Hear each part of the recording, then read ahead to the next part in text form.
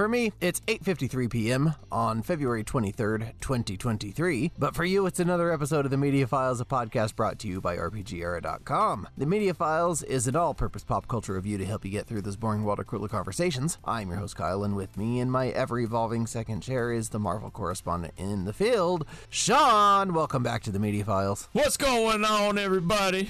How you doing, man? Good to have you. Hey, I'm doing all right, just working and doing what I got to do. Doing what you got to do, keeping up on the Marvelverse, playing the Hogwarts Legacy, and staying out of the... Is it cold up there? It's very cold. State of Washington, yeah? It's very cold. My Oscar Miners turned into a Vienna sausage. It's so cold up here. We're leaving that in. I'm not... Brian, don't cut that, man. It was snowing here earlier tonight, which is the third snow I've seen this year, and it's supposed to snow tomorrow and Saturday as well. And man, I'm 36. I've lived most of my life in Las Vegas, and I think for the first 32 years of my life, it snowed twice, and now it's snowed at least once every single year for the past 5 years. It's that global warming, man. Al Gore had it right, Did he?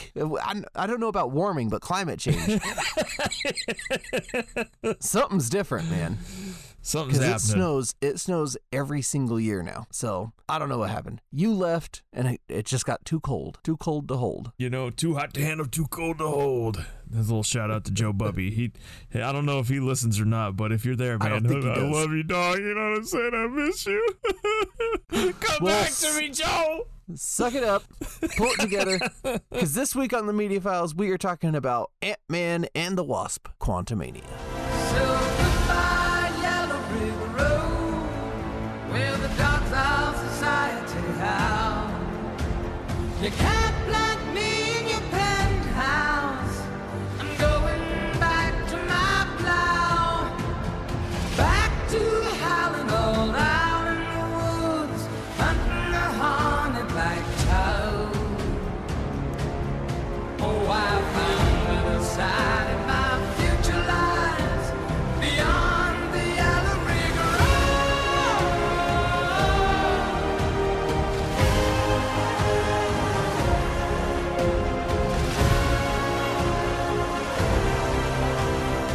Ant-Man and the Wasp: Quantumania is the newest film in the Marvel Cinematic Universe and the third film in the Ant-Man franchise. In trying to repair his relationship with his daughter, Scott Lang and friends get sucked into the Quantumverse, where a tyrannical overlord named Kang has conquered, and where Janet Van Dyne has many years of history. Ant-Man and the Wasp: Quantumania was released in the United States on February 17th, 2023, and stars Paul Rudd, Evangeline Lilly, Michael Douglas, Michelle Pfeiffer, Catherine Newton, Jonathan Majors, and more, and it was directed by Peyton Reed, who I also believe directed the first two films. He sure did. I was sitting in the movie theater. I saw this with Lindsay and with Dave and his family, friend of the podcast, Dave. Oh, and David.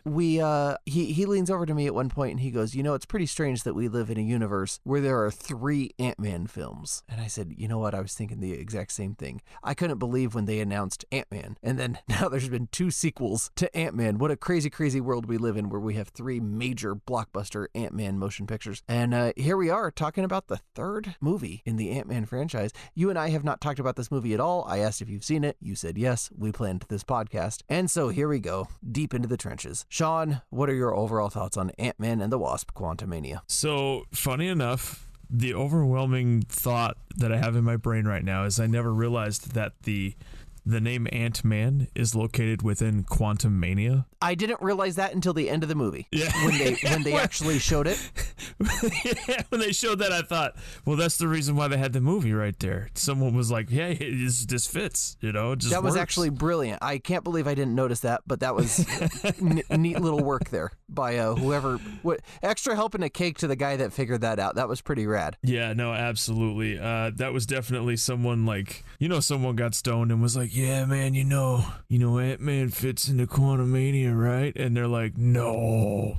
I just feel like there's no other way someone would have noticed that unless they were Brian. Well, and they never say Quantumania in the film. That's not a word that's ever used, nor is it a real word. So I think they probably figured out how to make that work somehow. Somebody was like, wait a second, if we push quantum, into Quantumania, then you get Ant-Man. But anyways, it happened. Yeah, that's it real. real. You know, that's what's important. Overall thoughts, I'm gonna be honest. I feel like the first Ant-Man I really loved, and apparently people weren't as on board with it as I was. Second one, I was like, all right, like it felt like there was gonna be a big fight, and it never came. So it was like kind of a letdown. The third one, I felt like it was a big fight for half the movie. So I was kind of happy when you compare all three of them together, like, oh, okay, they kind of flow together all right, but the truth is, man, the Ant-Man movie surprised me. I walked in thinking it was going to be a dumpster fire because most of what Marvel has put out recently isn't as good as it used to be, right? Kind of resting on their laurels a little bit. But I took it for what it was, which was a nice little standalone story to introduce Kang, and boy, did it do that. And I was happy to meet him. You know what? You and I have similar thoughts on this one, and I didn't know where you were going to come down on this, but, you know, the first Ant-Man, I think, is a really fun film. I don't think it's a perfect film, but I think that it is a sillier look at Marvel superheroes, which is okay. I think that's fun, right? I think sometimes we can take superheroes and have silly, goofy fun with them. This is a superhero named Ant-Man. He gets small. This is funny, right? And we can laugh at those things. And when you cast Paul Rudd, who is charisma personified, right? Yes. That's a successful formula for me. And I really liked Ant-Man. Ant-Man and the Wasp, the second movie, I think it might be the most forgettable Marvel film to date. I can't remember almost anything that happens in that film besides David Dastmalchian saying Baba Yaga and like singing to himself. That's the only thing I remember from that film, and that's it. That film is entirely forgettable and has no place, I think, in the MCU entirely, and I'll probably never watch it again unless my kids want to one day. This movie, I walked in thinking, all right, you know what? Same thing. Marvel's output recently has really kind of let me down, but I'm going to watch it because it's Marvel. It's Paul Rudd. It's Michelle Pfeiffer, who's aging like a fine wine. And it's Jonathan Majors as Kang, and at least for that, I'll go watch it. And I came out pleasantly surprised. This movie is goofy as the day is long. It is totally silly. It's not even really, I don't think it's particularly well made. The editing in this movie is all over the place. Scenes are chopped up real crazy. You're getting whiplash going back and forth between certain characters here and there at different parts of the movie. And the CG is not perfect. There are some really goofy looking characters, some shoddy CG work from probably some poorly paid, overworked artists in this movie, and I liked it. I could agree with that. By the time the movie ends, I thought, wow, that was fun. I just watched a movie and I liked it, I think, you know? And when you think back on the Marvel movies of the past year, we've had Wakanda Forever, we've had Thor Love and Thunder, we've had Doctor Strange in the Multiverse of Madness. Which was the best movie that's come out most recently, by the way. I think I like this one better. I think that this one's on top for me. Now, it's a mixed bag, right? That I don't mean to say that this movie is great. I don't think it's great, but I do think it's good. And I think that Multiverse of Madness was pretty good. I think that Love and Thunder was not good and Wakanda Forever was pretty good. Maybe on the same of Multiverse of Madness. But this one, at least, by the time I left the theater, I enjoyed it. I had a lot of fun with it. It got some real genuine laughs out of me that I really liked. And like you said, it's weird for a third movie in a series to be build up, and that's what this one was. But I'm actually really glad to finally start to see some build up for an MCU future as well, which I think is something we've been sorely lacking recently with TV shows and movies, is just a lack of build up and a lack of cohesion. I could agree with that. I think that the only thing holding the MCU together right now is probably Wong and Doctor Strange. They've had the most continuity amongst all the different characters, and they've been able to tie things together. And I think Wong, especially with him appearing in She-Hulk, and I think the Multiverse of Madness really opened up the potential for a lot of characters to be in a movie that wasn't titled Avengers. So I agree. I'm there with you. I think this movie was a lot of fun, and that's what we've desperately needed, because Wakanda Forever was just a big punch to the nuts. Yeah, it was a depressing film. It really was. I'm going to be honest, like, just getting on that real quick, the biggest star of that movie was still Chadwick Boseman, right? And the second biggest star of that movie was still Michael B. Jordan. So, I mean, if you take those two out of that movie's not that good. And I think Ant-Man was a good, nice little comeback from that. Like, I think Wakanda Forever was a love letter, and so when you get Ant-Man, when it's focused on humor, they're trying to lighten things up again and still lay the groundwork. And I actually liked Ant-Man and its conclusion, which we won't spoil on the podcast. If you want to find out, you got to go watch the movie, and it's worth it. By the way, I saw it in 3D and I loved it. I thought that they did a good job with 3D. Interesting. Okay. But getting back on here, the conclusion of Ant-Man seems very like close the door, lock it shut, like we're good. But then at the same time, you're like, you get halfway down the street and you're like, did I turn the stove off? Is kind of the feeling I had. You know what I mean? Like, and then you don't want to turn around because you think you're crazy, but then you're like, oh, should I? It's like paranoia magnified. And you know the stove's still on, right? Like, it's Marvel. Of course, something's going to happen, right? Sure. But the feeling of walking out of the movie theater was like, oh, everything's good, right? Like, we're good. So I really liked that part of the movie. It's definitely a thought-provoking film, and it makes you think, like, oh, where's this gonna go? Because I'll tell you right now, the ending I did not expect the ending. That's all I'll say about it. You know, we can talk on that for just a moment as well, because everybody's well aware that King the Conqueror is the villain of this film. And this is not the first time we've seen King, though it is the first time we've seen him in this form, right? We did see He Who Remains, who was one of the versions of King at the end of Loki. And now we get to see actual King the Conqueror proper in this film. And I think that it's a great, fantastic introduction to King the Conqueror as a villain, to his power, right? But more than that, to the absolute presence that Jonathan Majors has on a screen.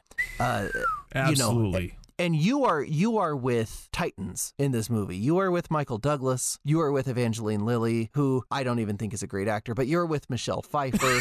You are with... I really don't. I'm sorry. But Catherine Newton's good. This guy said Titans, and then he freaking, the second person, he's like, well, never mind about that. No, she's not great. Michelle Pfeiffer, however, Bill Murray, for heaven's sake, makes an appearance in this film, but Jonathan Majors steps onto this set, and every scene he's in, he steals. Let's talk about him and Michelle Pfeiffer sharing a scene. And boy, oh boy, was that a different movie than the rest of it. Boy, it's phenomenal. You know, he has such an expressive face. You know, he does more acting with his eyebrows than most people can do with their body. And knowing that we're going to get not just him going forward in the MCU, but multiple versions of him, right? Different iterations of him, different personas from this one actor, I think is going to be an absolute treat. And I don't think I really can't think of anybody they could have chosen better than Jonathan Majors. I think he's just peak performance here. This isn't on our agenda, but let me ask you this, and be honest with me. Who does a better job in the MCU of playing multiple different versions of the same character? Oscar Isaac or freaking Jonathan Majors? Because I feel like those two are killing it right now with this, and I don't know. I feel like Johnny took it. Yeah, at least he matters in the MCU at this point. I was thinking about Moon Knight earlier today and about how that show came and went. Nobody's thought about it. Nobody's talked about it, and it hasn't been mentioned again in the MCU. And we may never see Moon Knight again. I hope so. I mean, they set it up for him to come back. He needs to be at least a B-tier hero in one of the Avengers movies. He has to be. Well, and I really would have liked to see one of those Egyptian gods appear in the Court of Gods in Thor: Love and Thunder. That would have been a nice callback, except that didn't happen. So yeah, it should have. So at any rate, Jonathan Majors really steals the show. I'm actually really excited to watch Creed 3, pretty much for him. I know that Michael B. Jordan is a standout actor as well, but Jonathan Majors, he has impressed me in literally everything he's done so far, and I'm really happy he's going to be our next big push going forward. Yeah, and it's scary, coming out of the first 3 phases of the MCU, which were so cohesive, so well tied together. It's the biggest cinematic project ever done, and it was fantastic, right? And then with phase 4, which just recently ended, we had a really sorry phase 4 that did not feel cohesive. It felt very scatterbrained.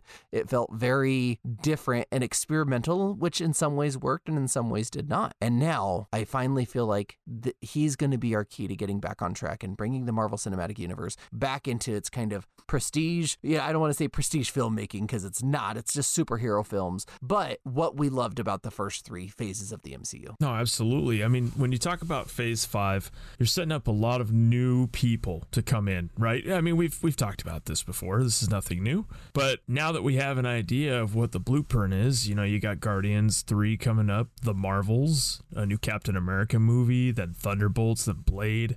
So this is going to be a slow build, right? Fantastic Four.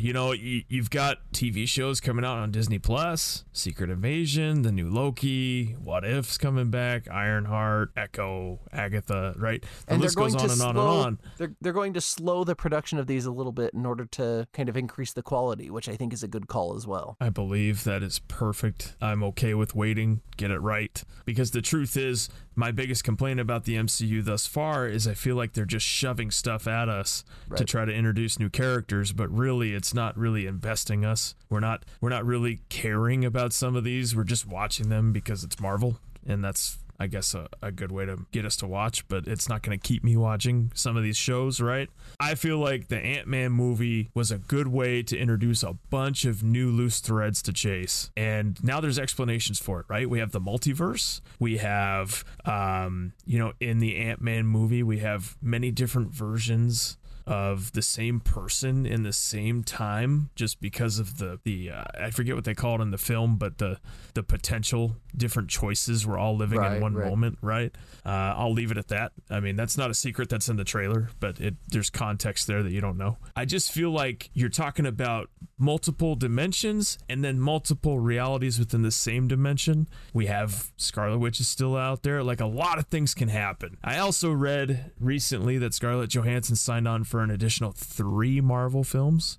So there's going to be a lot of callbacks. There's going to be a lot of people coming back in for all of these different aspects that I'm talking about. So I like that, because now I'm guessing, right? That's the only thing that's going to keep me invested at this point, is what's going to happen next. It could go so many different ways, and I'm super excited to see how they incorporate further projects into this kind of like loose thread branches off of the fabric of time and stuff like that. So for me, the best part of Ant-Man Quantumania is the last 2 credit scenes. Oh, I thought you were going to say MODOK. Okay. No, so the MODOK, we'll talk about MODOK. We'll talk about MODOK in a second. Go ahead.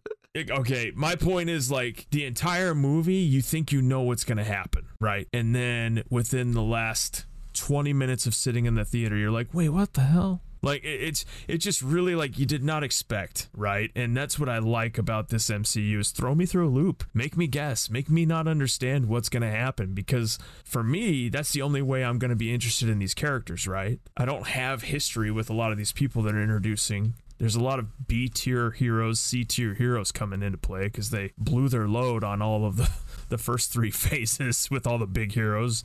They're saving grace for this phase. Before we actually started it, we all thought was Fantastic Four and X-Men and Spider-Man, but he was already in it, right? So the fact that I'm caring about these stories and these characters after seeing how it's unfolding is promising to me. But if you want to talk about MODOK, I mean, we could go into MODOK. Well, the mechanized organism designed only for killing, MODOK. How did you feel about him being represented finally? What every Marvel fan has been waiting for. MODOK finally makes his big screen appearance. How do you feel about MODOK in this movie? Let me tell you something, dog, and I'm going to be real with you. I didn't like it. Okay. To me, this version of MODOK is akin to how I saw the Green Goblin when Spider-Man 1 came out. Like, looks nothing like I expected from the comics. Number 1. They turned his suit and his story into something completely different. And the thing that pisses me off the most about it is it works. and that's the part where I'm like, are you serious? Like, this is what we did with it? Like the only thing that I could think of that's happened in recent memory is when they broke the 4th wall in She-Hulk and they kept talking about Kevin, and then it was a freaking robot. Like, I wanted Feige to be in the show. They kept talking about Kevin. I was like, all right, let's get Feige in the show. Let's really break the 4th wall. And it's a great way to go. It was funny. It was intriguing. It was definitely weird, which I think is the whole point of MODOK. I don't know. I kind of wanted something different than the way they took it. How did you feel about it? You know what? I actually really liked it. I got to be honest. MODOK is goofy. He's stupid. He's a big flying head with tiny arms and tiny legs. And they made him into a total joke in this film, which I thought the only franchise that really could have worked in was probably Ant-Man. I think that Guardians has gotten a little too serious for its britches, right? And maybe it could have worked in Guardians originally, but Ant-Man, I think it's absolutely perfect for it because this movie is just silly. There's a lot of goofiness in this movie, and MODOK fits perfectly with the tone of this film, at least 80% of the tone of this film, and does nothing important the entire time, is just goofiness. And I thought that was really, really fun. This is not the first time that Marvel has tried to bring MODOK into the MCU. Keith David was originally going to play MODOK in The New Warriors when that show was greenlit and then canceled, which I'm still bummed about because Milana Vaintrub was going to play Squirrel Girl, and I was so excited for that. But Keith David, I thought would have been a fantastic MODOK, but I'm also really happy that Corey Stoll, who played Yellow Jacket, probably the worst villain in MCU history, actually gets a little redemption. The worst villain turns into what is actually the worst villain, but it works better. And so that made me really happy for Corey Stoll because I think he's an all right actor. And you know what? It worked for me, man. Honestly, like the funniest part about him was his little butt. Oh, it's too funny, man. It's just, you know what? Really, when we started laughing in the theater, it was really funny. Oh, it's so funny. It's so good. Everything we talk about on the Media Files, we do give a very stupid and utterly arbitrary rating to. Sean, how do you arbitrarily rate Ant-Man and the Wasp: Quantumania? I'm gonna give this one 6 out of 10 Pym particles, man. Okay, man, you know you beat me to it because I was going to give this 0.6 of a nanometer, which probably that's not quantum size, but I don't know what's smaller than a nanometer, like a picometer. Is that smaller? I could make some Dan jokes right now, but I really don't know. Oh, poor Dan. He was on the podcast last week. Made his podcast re-debut after a year to talk about the Super Bowl, and he's already getting roasted on the Media Files once again. When you get back on the horse, it's gonna buck you sometimes, you know? That poor fella. Jeez Louise. I don't know what's smaller than nanometers. 8. It was Did you say nanometers or danometers? Danometers. That's smaller than a Oh, that poor guy. Most of the listeners of this show don't know Dan and don't know that we make fun of him for being short. Poor fella. He's not even that short either. That's the problem. He's like slightly below average height. Poor freaking I really want to man. know. I want to know. No, he's gonna be sitting in his room listening to some Limp Bizkit. Give me something to break after hearing this, and I'm sorry, Dan. I love you, man. The truth is, I miss Dan. You know.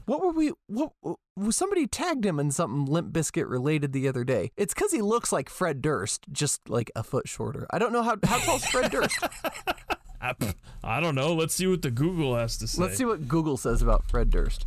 How tall is Fred How tall Durst? is Fred? Do you think Google knows how tall Fred Durst is? He's 5'8". He's as tall as I am. He's 5'8".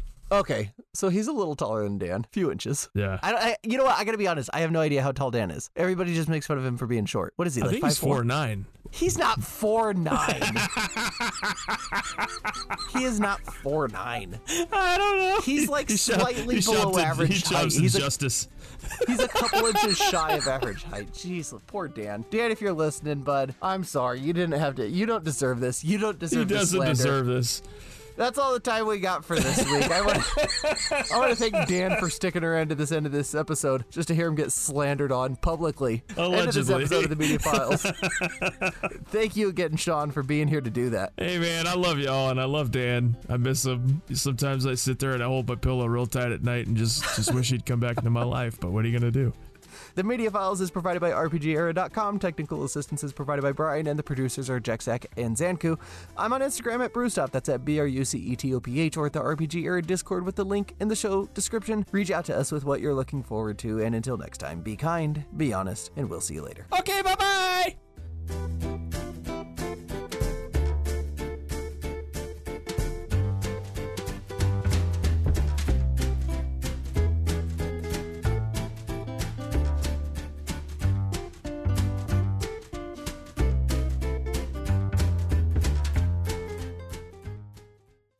Oh, yeah.